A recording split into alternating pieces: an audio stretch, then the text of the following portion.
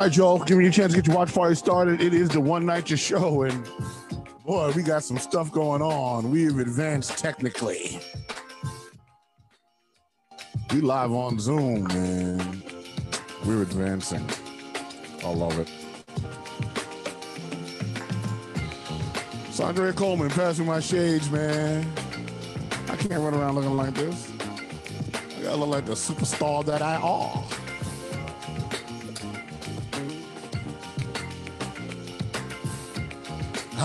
Now I'm comfy.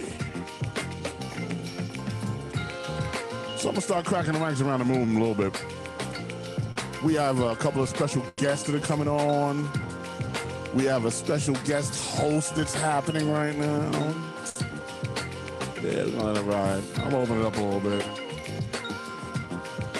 Yep. Let me get some mic checks. 1 2 1 2 1 2. Yeah, stands in the room. Saundrea Coleman. One Nycha. One Nycha. One Nycha. Here we go. Lift off. We're lifting off. Yeah, the intern's on the mic today. Yeah. Share. I love that. Yes, make sure y'all share, y'all, please. Here we go. We got too much important information to talk about.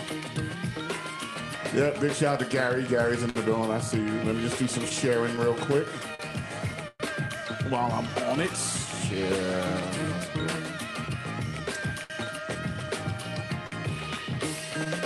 Share only to me. Share to the public.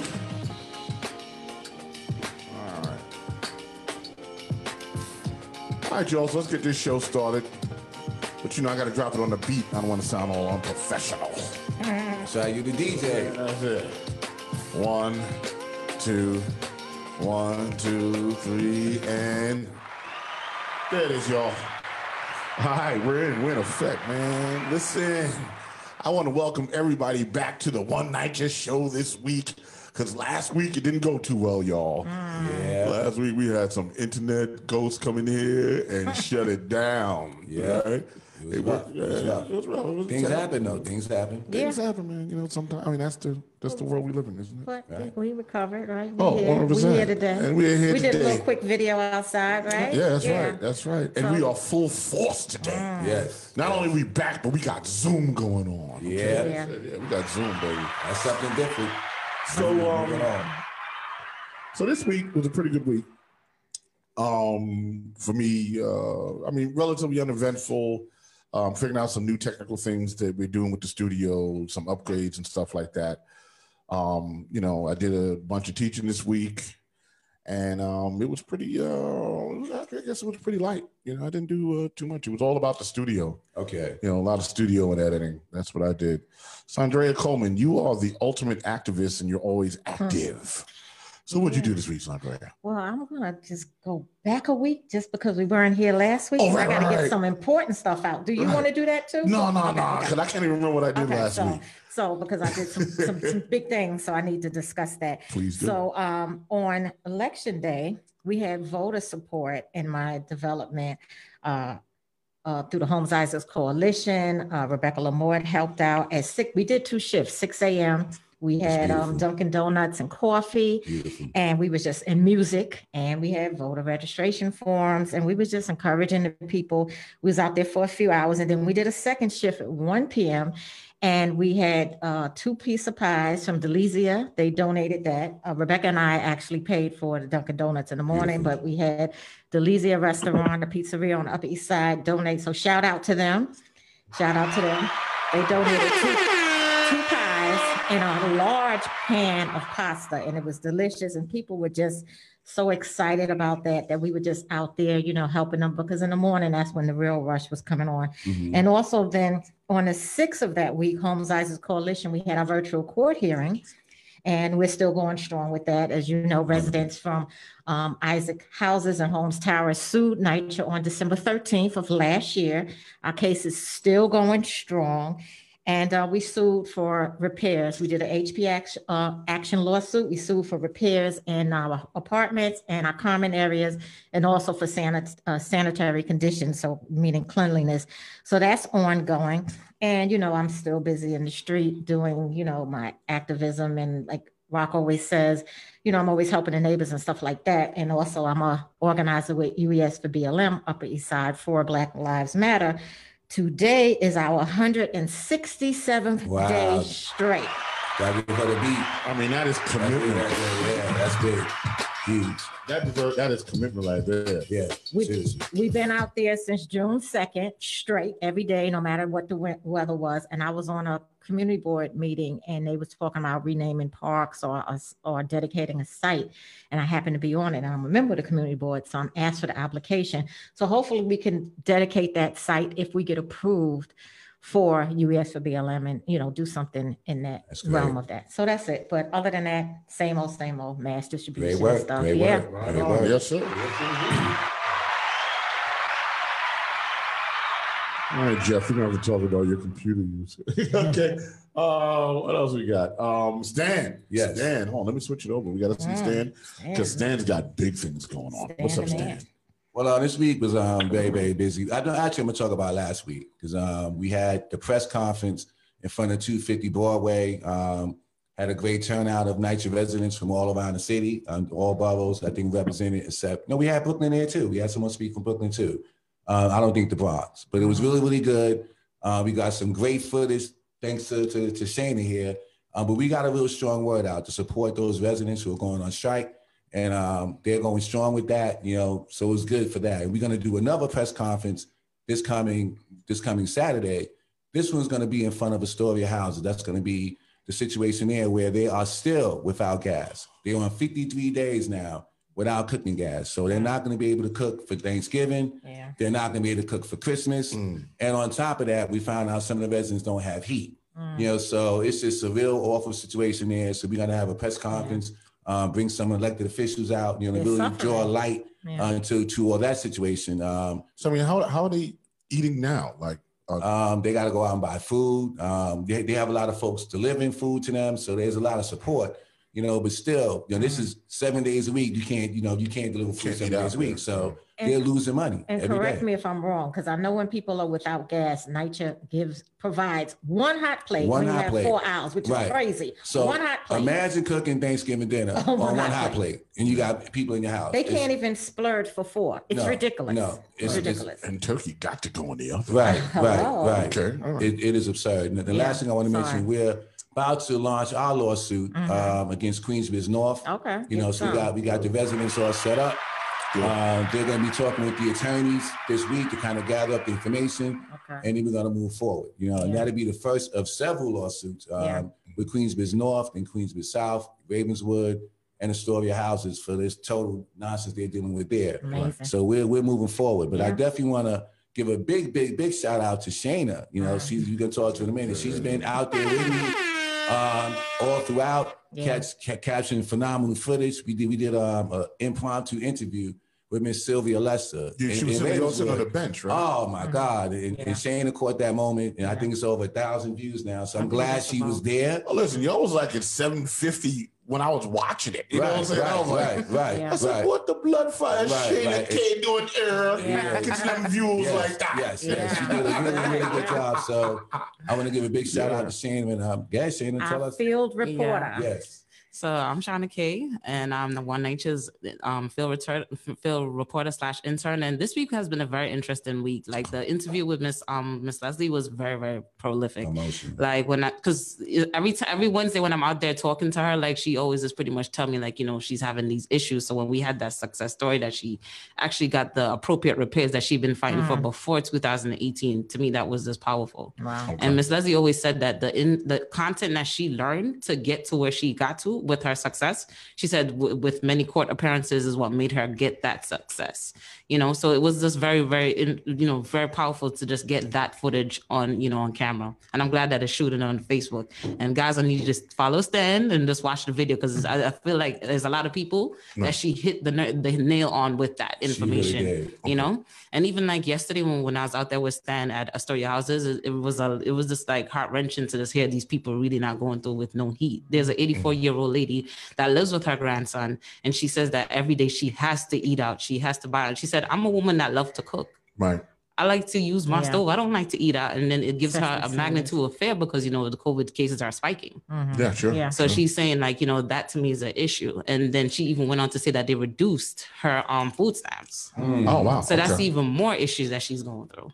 Right, she's dealing. She's Yeah. dealing. Wow. I would think without heat and gas, those two essentials, NYCHA should be putting these residents up in hotels or something like that. Yeah. You know, instead of having them live like that, you know, because that is just horrible. That's true necessities that you pay your rent for. And they better make sure they get rent abatements. The elected officials better work with them with that. Right. But that's just unheard of. I mean, they can do that. There's a lot of spaces. And there's also a lot of apartments that are not rented, co-op apartments and condos.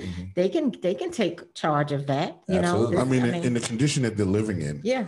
That's damn near homeless. That's the only difference is that the only difference is you're just not outside on the street. Exactly. Right. But heat is essential, and so is gas, right? What's next? The electricity's out. Oh my goodness, right? What are we doing? That we're one step from that, really. You know? Yeah. So it's really insane. That's very ridiculous. Really insane. So that's what the week was, huh, guys? Yes. Well, it was very productive. All right. It was very productive. Going on.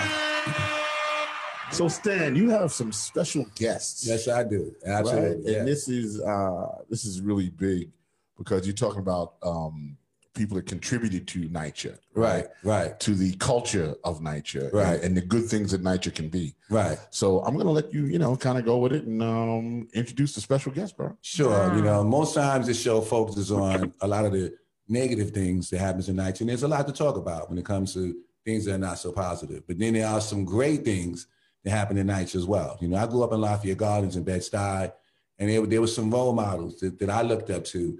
They really kind of pushed me into what I'm doing now. Is I've seen them do it.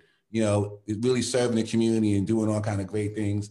So the first is my basketball coach, Mike Senior. Who's his dedication goes for generations. I'm talking about 30, 40, 50 years of teaching kids not just basketball but life. I'm talking about somebody that would get up before we got up and sweep the park so we could play ball. I'm talking about somebody that put his own money, his own time, just out of pureness of his heart, to really show us kids coming up a different way to go. So some of us made it to the NBA, some of us did not. A lot of us got college scholarships, but mostly we learned about life, and that was a real powerful lesson he's continuing to do to this day in Lafayette Gardens to this very day.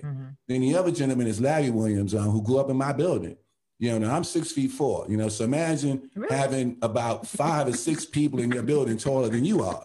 So the Williams family, I'm 6'4". Wait a minute, is he 6'4" for real? I'm 6'4". Absolutely. You don't tower over me like that. I'm 6 feet. We got to size that up. All right, I got to measure shooting guard out of Brooklyn, New York. Wow. But then there was the Williams family. There's a lot of brothers. I think they all were like 6'8", 6'9", and Larry and Gabby was the other people that we looked up to. We as a kid, I would go to the park and watch those guys play. And then I got a chance to see them go to college and gain scholarships and go play overseas and do all kind of amazing things.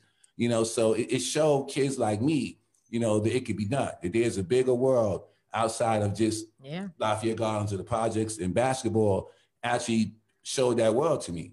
And the ones that opened the door for me to see that world and believe in it were people like Larry, who's done it, people like Mike, who's done it, and I think what they've done for our community is amazing. I'm talking about the basketball games in 270 Park. It wasn't just a basketball game. The whole neighborhood would come out, and so for that time, there'd be no shooting, there's no problems, we all enjoying the games. What year are we talking about? We're talking about 75, 76. And Larry and Mike go back further than that. They're probably in the 60s, and they can tell you their history. So there's a long history, a long tradition of basketball, but more than basketball. It was really life. And that was a time when there wasn't real disinvestment in public health. Exactly. So our community centers were open. We had health stations and so forth. And then, what he was doing and you all was doing, that's when people cared about the people in public housing. Absolutely. So I just wanted to honor these guys, because I really wouldn't be doing what I'm doing today if it wasn't for watching what they've done for our community. Never about the money. It was always about setting the right example. So with that being said, let's talk to Larry. Larry, you're up first. Larry, how's it going? I'm good, my brothers and sisters. How y'all doing today? On the Zoom. I'm doing well. How are you, Larry? I'm doing great. How you doing? Wait, there you go. Larry, how are you? I'm doing great. How are you? Oh man, we're great. We're great, Larry. Let's talk about your history. Let's talk about what you've done, your contributions to the community that really, what I like about it is it starts with a basketball and 2 hoops. Right. In the middle of the projects. Absolutely. That's it. No, nothing else. That's right. Right. Larry, let's talk about it, man. Well, let me tell you a little bit about myself. At that time, I was around 16, 17 years old, about 6'5", 6'6". Didn't have much of a game. Didn't have game at all. But, I had Mike Skinner. You had a lot of the older guys come out there, and they taught you. And at the same time, as they taught you, we did not have the kind of problems we have today where when we was growing up, the drug dealers, the pushers, the hustlers, they would tell you, you don't want none of this game. You go and get an education. Right. If you get away from here, get away from here. So the type of example I try to set for my own brothers, I have 5 brothers, and mostly everybody's over 6'8". Yeah. 6'8". And with Stan's been always been like a little brother to us. Absolutely. Little kid, you got to keep a foot in his behind sometime to keep him in check. Yeah, talk about it. Absolutely. Yeah. They were smacking the ball out of your hand. Kept me straight. Yes. Yep. So I got opportunity to, went to Eli Whitney and got a chance to go to school up in Rhode Island. I lived for a year, got married, and I transferred out west with my twin brother. We played at Compton JC, one of the top JC junior colleges in the country. And then I transferred back to Pratt. And that's when things really started opening up, because I noticed Pratt was more of a community affair. I got to meet a gentleman named Mr. Harris Williams and Fred Thompson, who used to handle the Adams Track Club. And that opened up a lot of doors for myself as far as my education.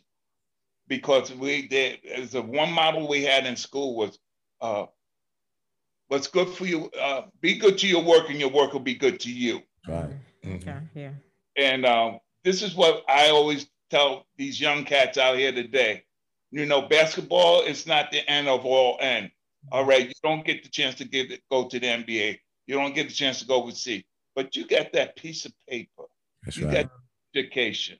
You got things that more people wish they had. Now, I had fortunate enough that I did have going to a little school like Pratt, across the street from Pratt, Lafayette. Yep. Now, who would ever think I would ever get a tryout with the New York Knicks, the Indiana Pacers, Atlanta Hawks, and I eventually wound up signing with the Atlanta Hawks. And I wound up going overseas, playing in the Philippines. So you were playing, Larry, let me just get this straight. So you were playing pro basketball? Absolutely. Yes. Wow. Yeah. I gotta give you this, Larry. I gotta give you that, bro. He was playing. Word up. Basketball. Word up. That is so dope. All right, go ahead, Larry, keep going. Yeah, and it's just that we, like I said, growing up in the park at 270 Park, we were family. Everybody took care of one another. We didn't have time for BS and everything out there. The little ones, the big ones, look out for the little ones all the time. It was never, it was never this like, I'm better than you, you're better than me. We just went out there, we played for good old fashioned competition. Yeah. And you can't find that no more. People got the first thing you do, they were ready to fight, they're ready to do this and that. Yeah. But overall, I'm blessed with an education. I have a degree in engineering and culinary. Oh, wow. So I got a chance to do things that a lot of people will never get a chance to do. See the world for free by playing basketball. Nice. Yes. What up? Listen, Mike, you want to jump in here, Mike? Let's let them know. We got Mike on the phone. Mike, what's going on? Everything's okay. How you guys doing there? You guys doing a good job there. Yeah. I just saw where Stan. I've known Stan since he was like before high school. Yeah. I see where Stan is going for the office. I'm like, wow. Yep. But that's like a lot of kids out of our program have went into other areas besides basketball. Mm-hmm. Good. So basically, I started doing this in Brownsville. And I was like maybe 10 or 11 years old. Nice. And before that, I was playing baseball, but my mother didn't have no money, so I said I'll switch over to basketball because we got the court right in front of our house. Mm-hmm. So that was in the Grand Dyke Projects, and I decided. She asked me, "What are you going to do with basketball? Because you're always studying. Like you always have all these books from the library, and you're only 10 years old, but you're studying." I'm going to be the #1 coach in the country. Fundamentals. That's a goal. Yeah.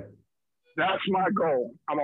She said, "Are you going to turn pro?" I said, I don't really want to turn pro, but I want to get young people to see education for what it really is and take advantage of the education that we're getting, which is not like the other kids in Bensonhurst. And, right. You know, I understood it at 10 years old.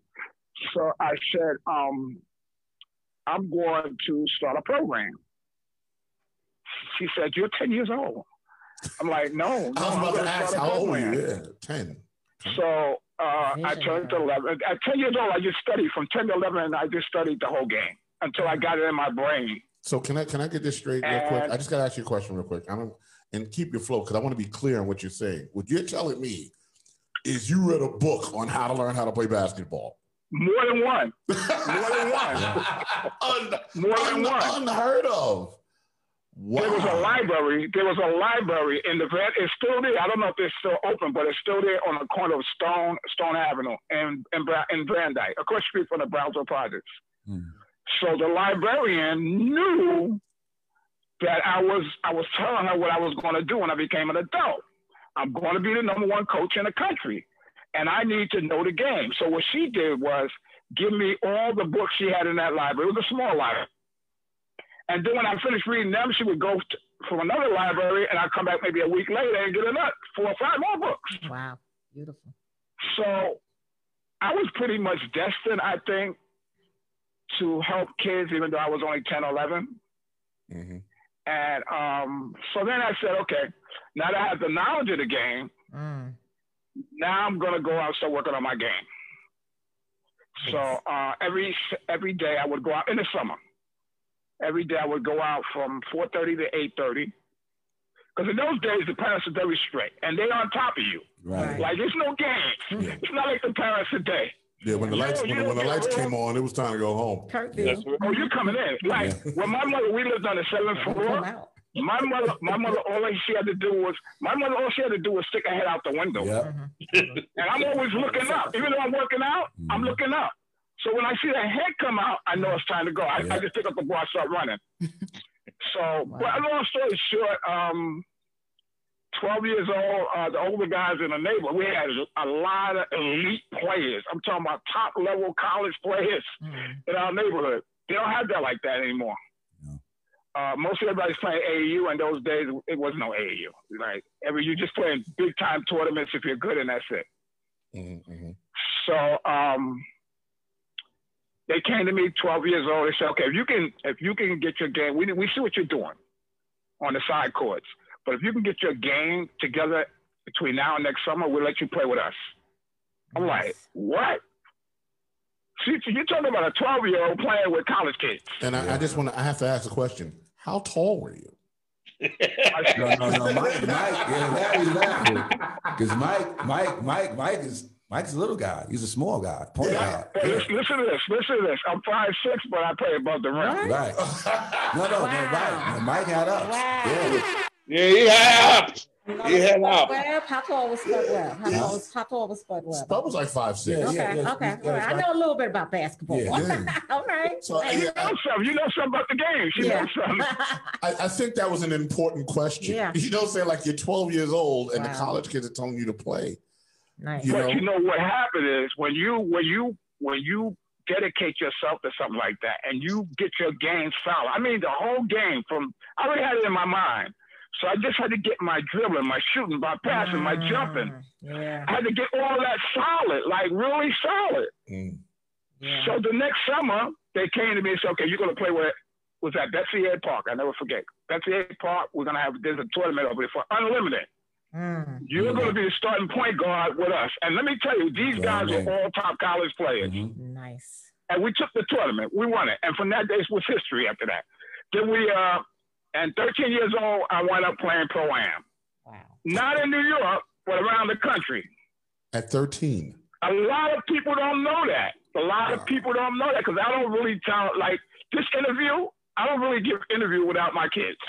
Right. So Stan and them, Stan, Larry, Gary, his brother, Andre, DP, those are my guys. Right. Got you. So that's why I came on to do the interview because Stan asked me. Mm-hmm. Right? So, long story short, I moved to Lafayette Gardens. After playing Pro-Am, I moved to Lafayette Gardens. And my friend Sullivan died. Yes. Oh, God. He either gets pushed out of the window from the 14th floor or he fell out. Now, how old are you at this stage in the game?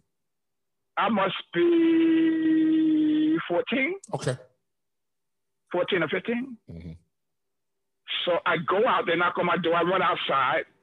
They say, your guy's in the grass, dead. Yeah. I run outside, he's in the grass. Yeah. And then I just ran in the house. I ain't come out for about a week. I came out, I talked to Sullivan's brother. I said, look, I'm going to make a major program for your brother and your family. Major. Not no basketball, like Stan says, not basketball. This is going to be about school. Okay. Right? So now I'm back in the school again. Now I'm back in the school thing. So we had unlimited, these are the divisions, unlimited, seniors, and little kids. But my plan, which even Stan doesn't know, I had a plan. My plan was to eventually get rid of the seniors and unlimited once they made the name and have little kids reap from that. Okay. So that's what I did. And then, so totally is 61 years working with kids. 10,000 kids. We just reached 10,000. Beautiful. Give him some. You gotta get the hell. You get the beat too, bro. You know what? Stanley will tell you, I'm very humble. Extremely. Like, everything's about our people. That's what it's about. Mm-hmm. That's what my mother taught me. It's always about your people. And always about those kids. And you got to really be serious about it because along the way, you're going to see a lot of people that fake it. They either doing it for the money. Yeah. They don't care about our kids. Right. Yeah. My question to you is, during this time frame when you were like 15, were you also coaching basketball during that time frame, or did that come a little bit later? I left that out. I had my own program in Brownsville. Okay, there you go. I'm like, you couldn't have done all that and not, done something with it. I had my own program at 12. So I'm doing all of this, but you got to understand something in those days. We had nothing else to do. There was no computers. There was nothing. Right. We had nothing else to do but go outside and do something. Right. That's why it made it easier for me to do it because everybody was outside. Nice. Got you. Right. So then I came to Lafayette Gardens, and when my friend died, I put that program together. And like I said, I had the unlimited. We had the top players in New York City playing it. Stan will tell you because Stan was on my team. Yes. Yeah. Okay.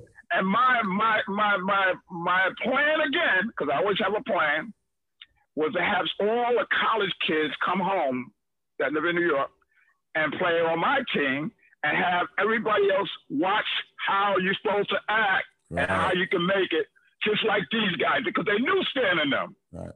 Nice. And it worked. It really worked. Wow. Stan will tell you. Yeah. It really worked. So that's what happened. So now 61 years later, 10,000 kids. What an accomplishment.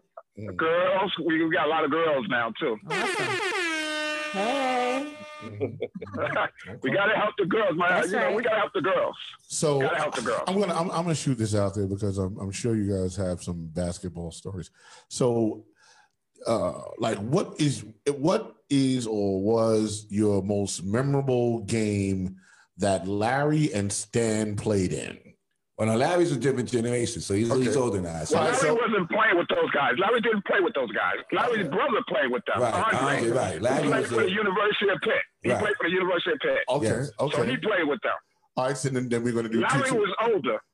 Got you. So we're going to do two separate things. Okay. Right. What's the most memorable game that you remember Stan playing? Oh, God. And Stan, what was your most memorable game? Probably against N.A. Rock. Oh, my God. N.A. Rock. Go ahead, Mike. That's Carrie Skelly, who played for the Utah Jazz, and his two brothers and that whole crew from Notion Avenue. It was tremendous.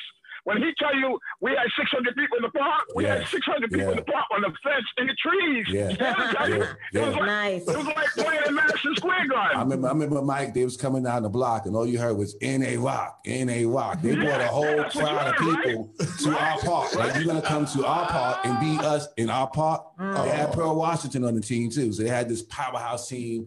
They won all the tournaments all around the city, and you're going to come into our park and think you're going to beat us. So that was an incredible game. But go ahead, Mike. Go ahead, tell the story. Stan, I'll tell you the best, out of all of this stuff I did, we helped a lot of kids.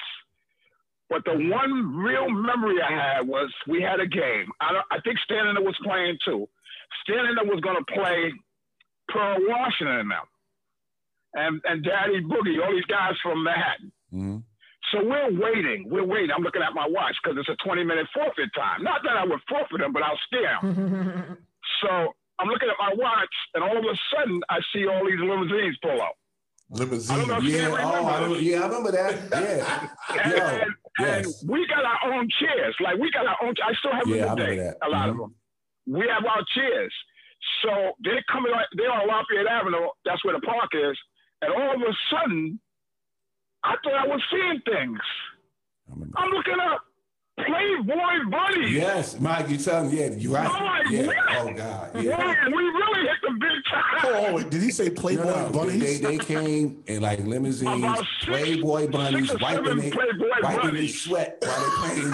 I'm like, yo, are you serious? Oh, this was street ball? This is street ball. This is how big this tournament was. It was one of the biggest ones in the country. I'm telling you. Yeah. Wow. Yeah, I remember that, Mike. So Pearl, I say, Pearl, what are you doing? He said, don't worry about us. We take control of this. He took my chairs, moved them, put his own chairs, and put the Playboy Bunnies there.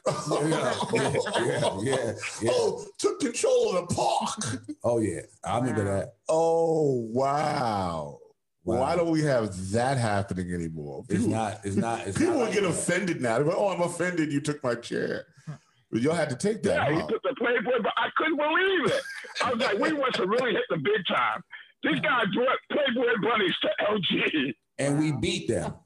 And we beat them. With all that hype and all of that. With the limos and the Playboy Bunnies. And you understand, do you remember the at this time, Pearl Washington was probably the biggest thing in high school basketball. It was already on the cover of Sports Illustrated and all that at a very early age. He was like a prodigy. So for that game, it was like, we supposed to lose. I remember the drug dealers bet against us. I want to cut you off. Tell them who you had on your team. Well, we had Andre Williams. We had only Kevin played. We had Derek Powell.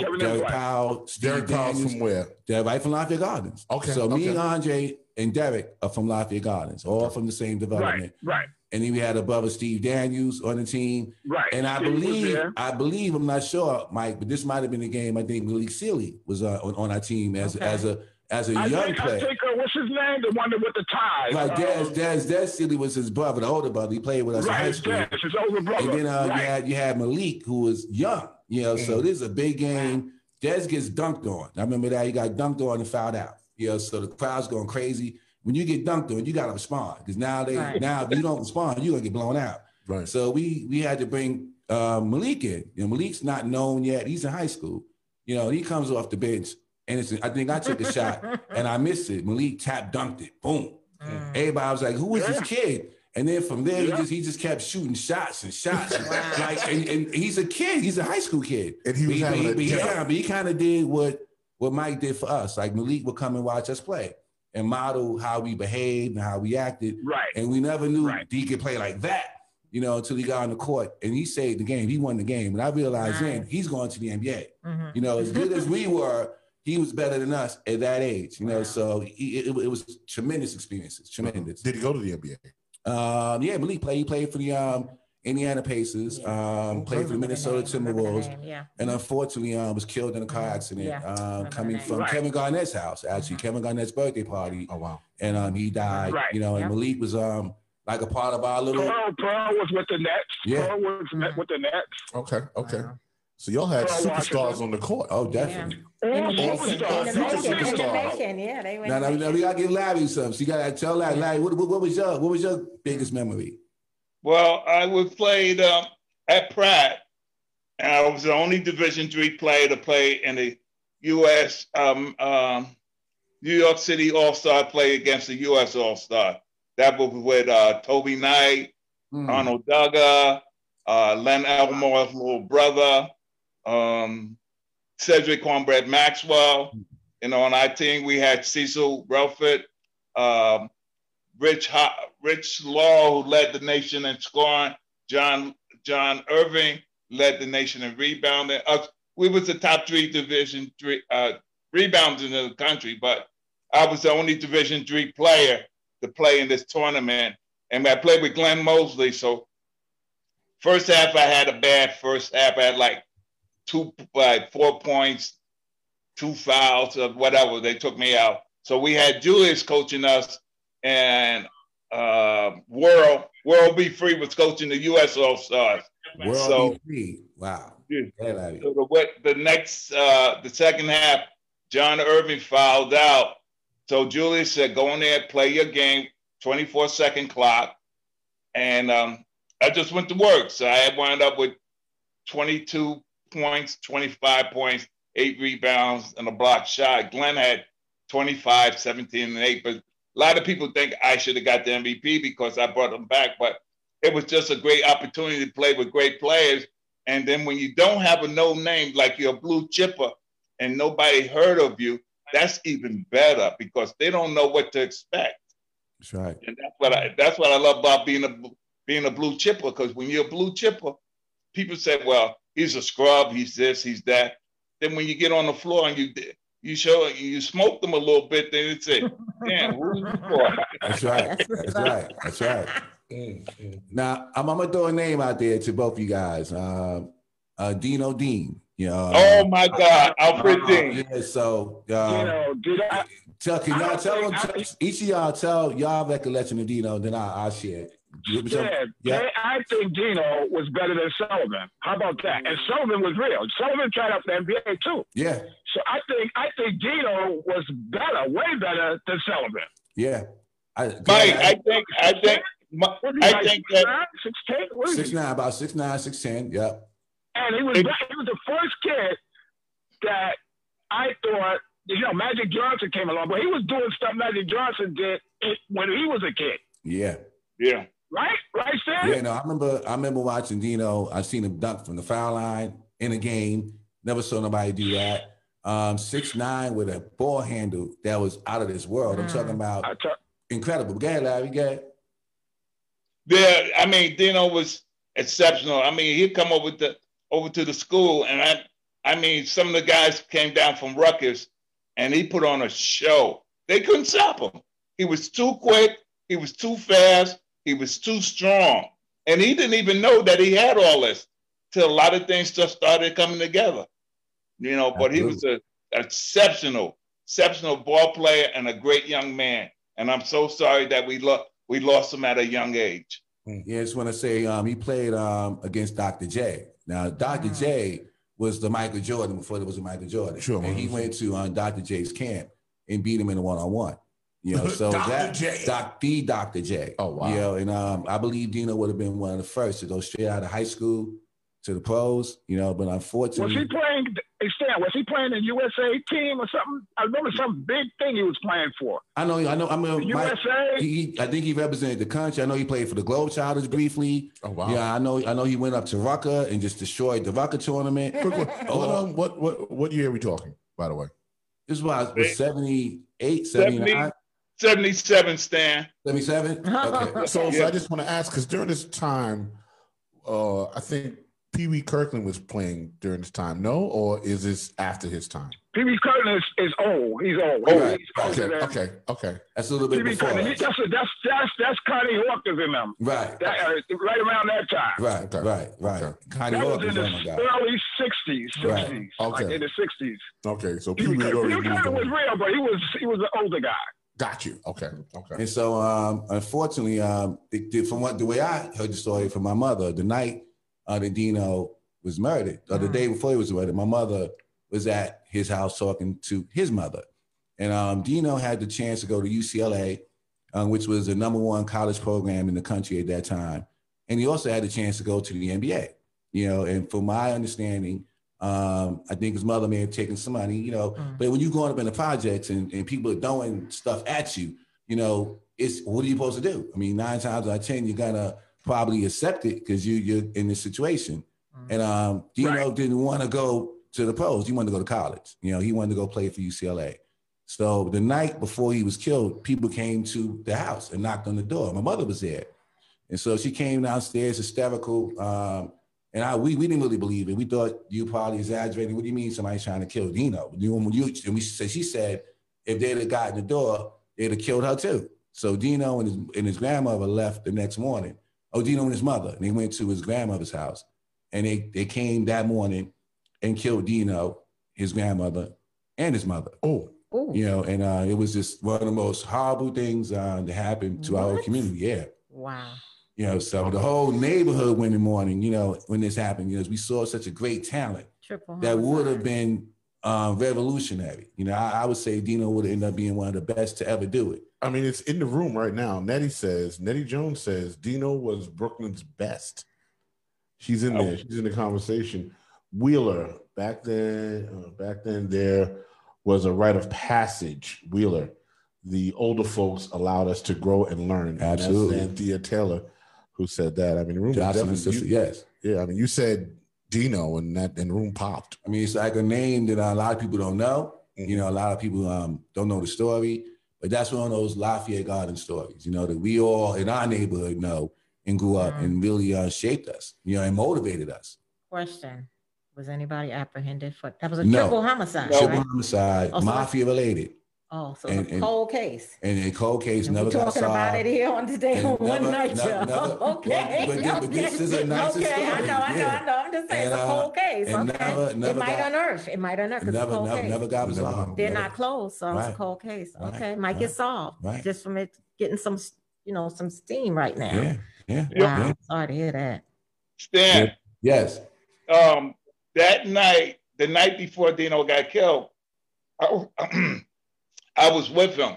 So I was going to go with him to his grandmother's.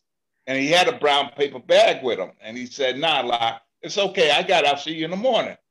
I said, no, I'll come. I said, I'll see you in the morning.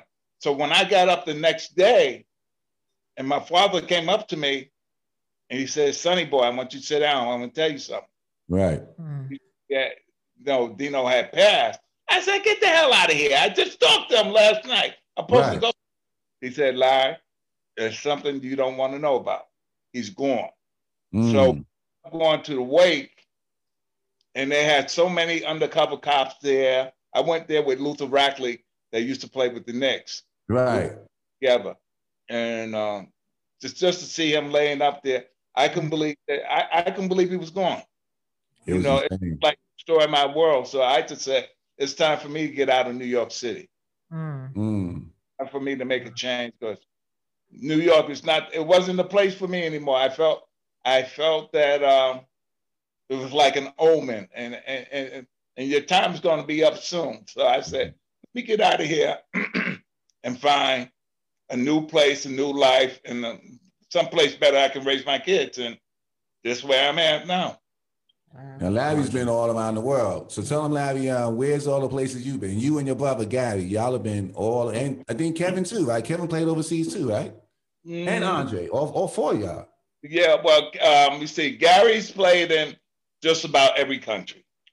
Gary lives in Germany now. Andre played in Finland. He played in Budapest. He played in South America. Kevin had a tryout with the Denver Nuggets, and I talked to the coach because at that time, I knew Frank Layton was assistant coach with Atlanta, so I written him a letter to Frank Layton, who was now the head coach of the Denver Nuggets. And he said, Kevin needs about another year of development. So myself, I played down in Santo Domingo. I played in the Philippines, the Netherlands, England, Wales, Scotland, Ireland. Yeah, that's just a few. It's just a basketball, you know, that they was able to take these guys all around the world. All right, hold on, Larry. Hold on. How tall were they in the Philippines, bro? I'm just asking. Let me tell you something. Let me tell you something. When they bring Americans in, they call them imports. And they bring 2 Americans in, they're about 6'8", 6'9", 6'10", depend.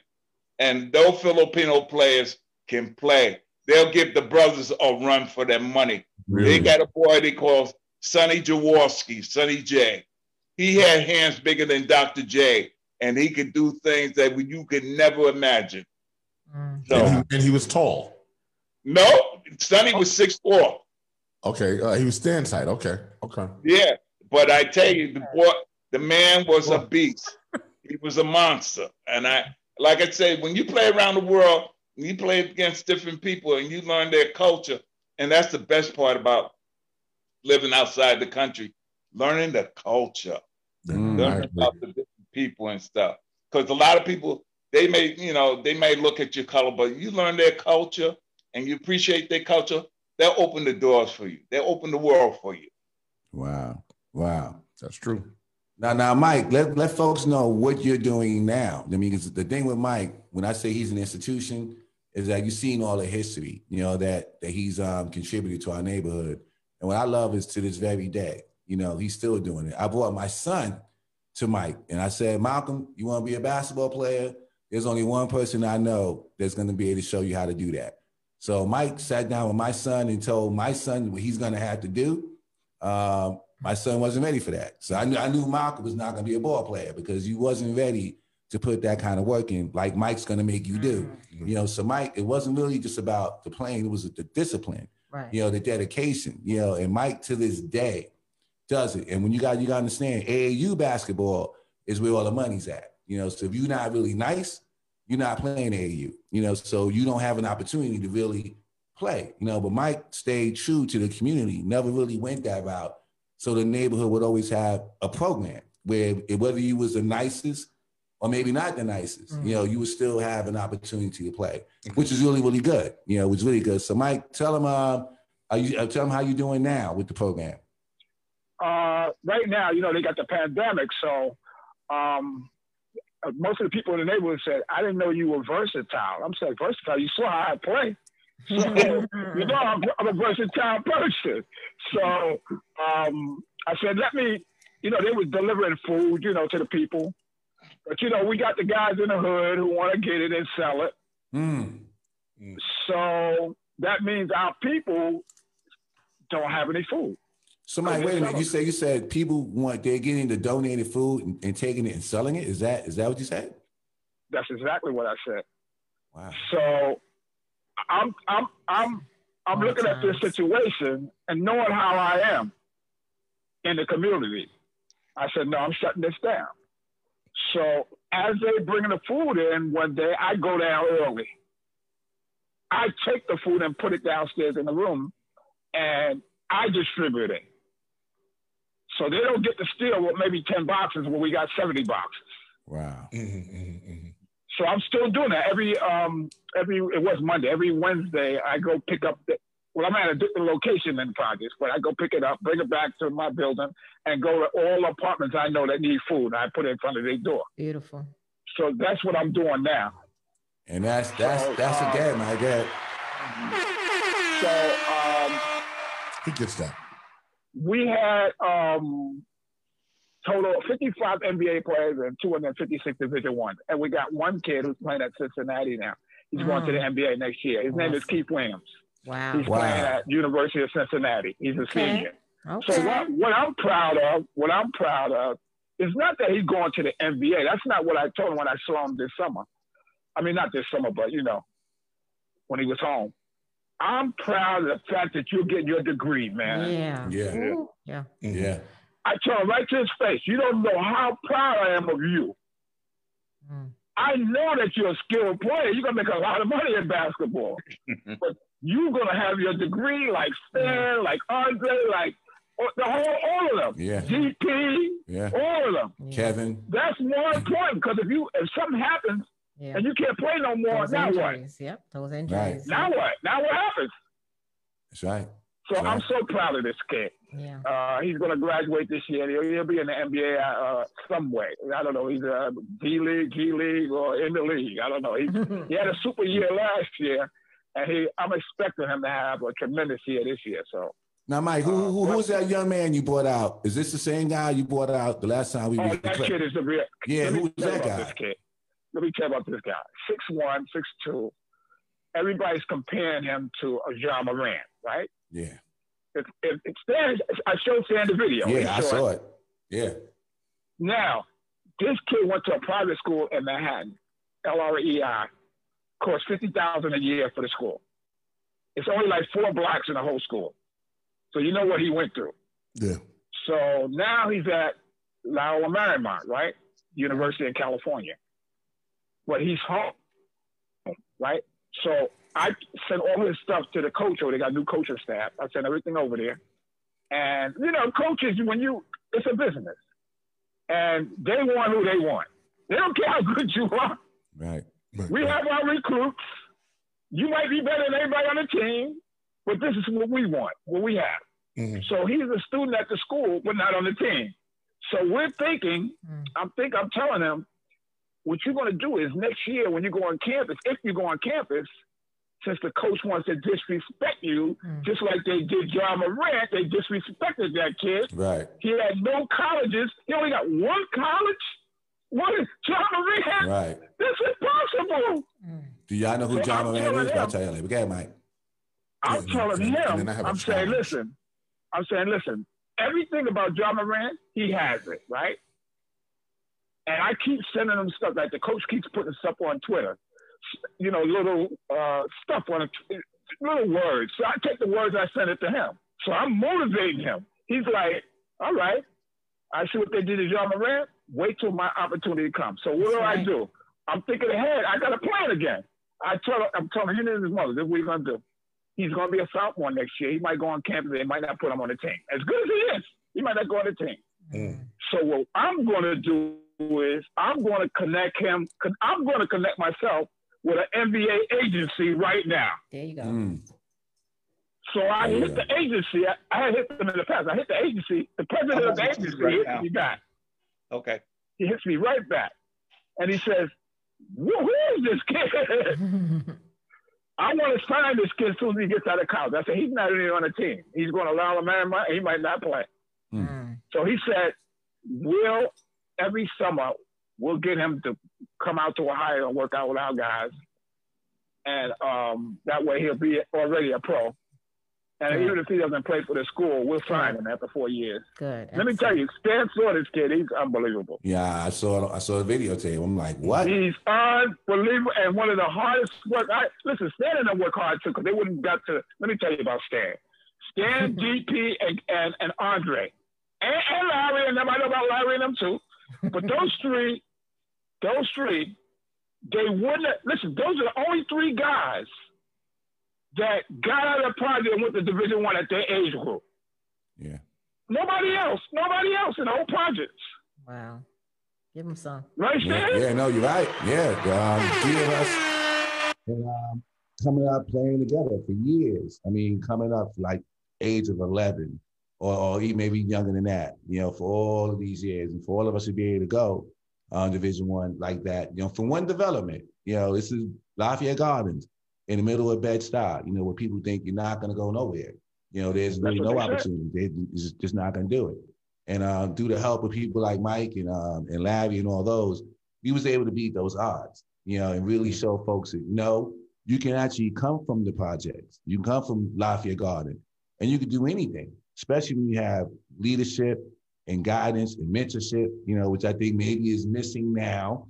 As I don't see a lot of that when I go to these developments. I don't see the older folks gathering the kids together like these guys did for us. And it made such a difference. There's nowhere in the world that I would have went to Lafayette, or any of us would have got a scholarship without being able to watch how Larry did it and how Gary did it. Yep. And how and what the words and the values that Mike put into us. It was way bigger than basketball. Like Larry said, we were a family. And you learned all that teamwork, through that sport. And it was so much more than putting that basketball in the hoop. It was just, it's hard to even describe, what that tournament meant to our community. If you had to be there, and I go to the parks today, I don't see nobody out there. We was out there with Craig Booth, Mike, and nobody was there. No kids, no nothing. That's true. And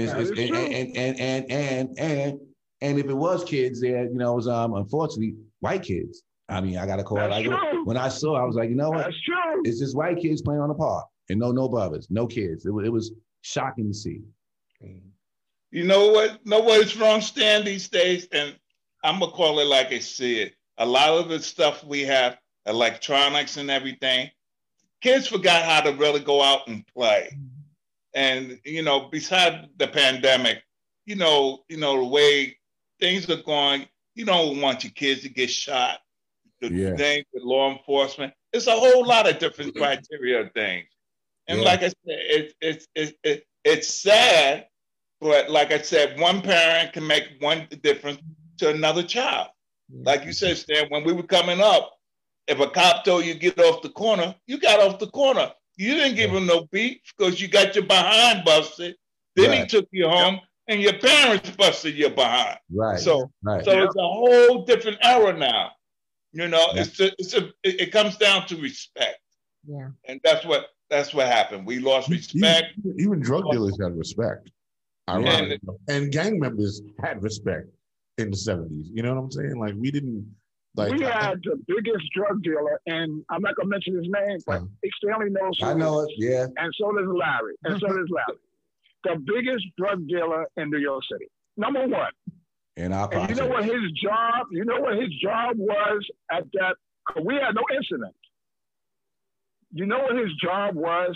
Every day we had games every day, all day. Mm-hmm. His job was to make sure those hoodlums stayed away from us. Yep. That was his job. Yeah. He would come in and he would stand there, and once he's in the park, now they ain't thinking about doing nothing. Right. Like the OGs in the park. I remember, Mike, there was an incident. I think it was a shootout. I think after that game we won, the park got shot up and he showed up. It was like, you know what? Oh, that was one time. Yeah, right. And he showed up. And you know what? Well, you talking about one time in 40 years. Yeah, right. But he showed up, didn't he? He showed up and said, you know what? This ain't gonna go down. You're not gonna have this kind of violence. If you play ball, you was protected. They was not going to bother you if you play ball. That's how the drug dealers treated us back then. It was the same respect, the code of honor. If you played, don't bother those kids. There was an incident one time. I don't really have problems in the hood. Above the rim. But there was an incident. I had a kid playing in the tournament, right? In the 14 and under. So I know he had issues. So I pulled him off the streets, gave him a uniform, said, "You play for free." Nice. So during the tournament, one day he decided he's going to challenge me. So I say to him, "Listen, you know who I am, right? You sure you want to do this? Are you sure?" He's like, "Wait here till I come back." I said, "I will be right here. I'm not going nowhere." When I said that, he went. He came back. This was in the summer. He came back with a trench coat, right? Just a little kid. By the time he got close to me, all the drug dealers was there with machine guns in their hands. Oh, wow. So then I had, listen to this, I had to save the kid's life. Right. Yeah.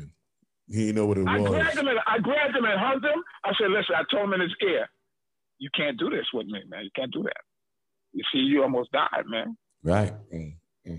Was nobody gonna let that happen? Nobody was going to protect you. You would have been dead. That's it. Yeah. So this is what happens in the hood. You got to You know, I give everybody respect, and I expect respect back. If you don't like me, then don't be around me. That's all. Coach Mike, because in the room, let me see, Netta Jones, she said, Coach Mike is still keeping the youth focused on educational success through his program. He's changed the lives of many of our young men from PS 270. Yep. We love him. Nettie from my high school, yes. Yeah, Absolutely. She really, you know, I mean, they really, you know, the room's lit up. But Mike, I want to ask the host before we leave. I want to ask the host one question. I want you to think about what I'm asking you, and I know you probably have an answer, but I want you to just think about what I'm asking you. Okay. Today's world for our people in our neighborhoods, right? Stanley went to PS 270. Right now, PS 270 had, when Stanley was there, I was quite sure they had like 6 or 7 classes in every grade. Mm-hmm. Right now, they got 1 in every grade. Yeah. 1 class. What do you think? What do you think the reason is that we're not getting the proper education for our kids in our schools? And I'm assuming this question is directed at me. Yeah, you can take that one. Yes. You and I. You said hopes and you would be Stan. Okay, all right. We'll take a kick at the I end. got one for her too. I mean, interesting enough, this is what it is, right? I mean, what they're doing is you can't control smart people, right? You can't control smart people. So what they do is they take away the resources so that we are disadvantaged. And in some cases, so that we cannot learn at all, right? The worst thing that happened was in the 80s and in the 90s when they had the No Child Left Behind, right? And you could be dumb, right? And you still got passed along. You didn't have to earn the grade, right? You could just do that. What that did, right? And now you're looking at the effects of that right now, right? Can she draw it? They asked me to draw it. They didn't want to use Yeah, it. that's enough. Okay. Who's like, oh, yeah, what you're looking at now, the effects of that, of what you're looking at right now, is now we have a stupid society, right? Wow. Because, yeah, we have a very stupid society because this is over 30 years ago, right? 30 years ago, this was happening. And now these people are the adults, right? These people are me in their 50s. Right? They got passed along, didn't have to know how to read, didn't have to know how to do math, didn't understand social studies, didn't understand political science, didn't understand economics. Wow. They weren't taught any of these things. So now you have a generation of stupid people that are led like sheep every day. And that's how Donald Trump got in the office. And this ain't, and you can understand something. This is not, you know, this is in the Black community, but this also happened in the poor white communities. Of course. That's why you have these stupid people pro-Trump, but you're voting for a guy. You're a poor person, right? You're voting for a guy that's never been poor. He's never been in your shoes. So obviously you're a stupid person. You understand what I'm saying? So we've grown in less educated population. You can't lead a smart person. You got to have sheep. So what they're doing now to our kids is they are continuing the same program, and it's getting worse and worse, and they're becoming more reliant on the phones, on the phones and the computers. They are now. Here's what's happening with them. They're becoming, and I don't like to use this word, but it's the only way I know how to explain it. The kids are becoming socially retarded. That's correct. I agree with you. Because what's happening now, they don't even know how to relate to each other in person. You're right. That is true. I see with my own kids. You understand what I'm saying? So they're becoming socially retarded, right? They don't know how to talk to girls. We used to know how to talk to girls. We see a girl, hey, and your whole thing was, yo, you got to know how to rap to girls. That was our whole thing. They can't even they can't even relate to each other. If they're in the same room, they're on their phones. Right. They're not playing with the train set or playing, what was that, that game, Parcheesi or something, nothing's happening. So to answer your question, that's my answer. What happens to our kids, though? That's why I'm still out here. That's why I'm out here 60 years later. That's why I'm still out here. And you are a rare breed. Yeah. No, you are the last of the Mohegans, and you are an institution. Because there's the shame of it all is there's nobody there to take your place. There's not going to be another. There's not going to be another you. You know what I'm saying? That is sad. You come from a generation of mentorship. You come from a generation of community. You come from a generation of we're going to take these kids, we're going to do for these kids. You come from the generation of Mrs. Underwood, who used to have a bus ride every summer for the kids to Great Adventure. True. You know, you don't got bus rides in the projects no more. No. So, and there's nobody really there to replace that. That's really the sad part of it. Yeah. I would like to just add that it still takes a village. Yeah. In the Black community to help our people. That's right. And I'm speaking of, because I'm in this skin, it takes a village. And as you said, with community, we need more of that, you know, and sadly, no one is replaceable, right? But hopefully there's someone that's shadowing you or see the work you're doing and wanna, whenever you do leave this earth, hopefully no time soon, but whenever you do leave this earth, there is someone that could at least put the shoes on, but they may not be able to fit them. They may not be able to lace them up, but see the model at what you're doing, because there are different groups that are doing things in the community. You know, I'll say shout out to Football League, and they have stuff, Harlem Jets. You know, I was a part of that. But it takes a village. And I also wanted to just say to both of you all, thank you, because I know y'all impacted families that were single families, right? Because I grew up in the 70s myself. I'm a 66 baby.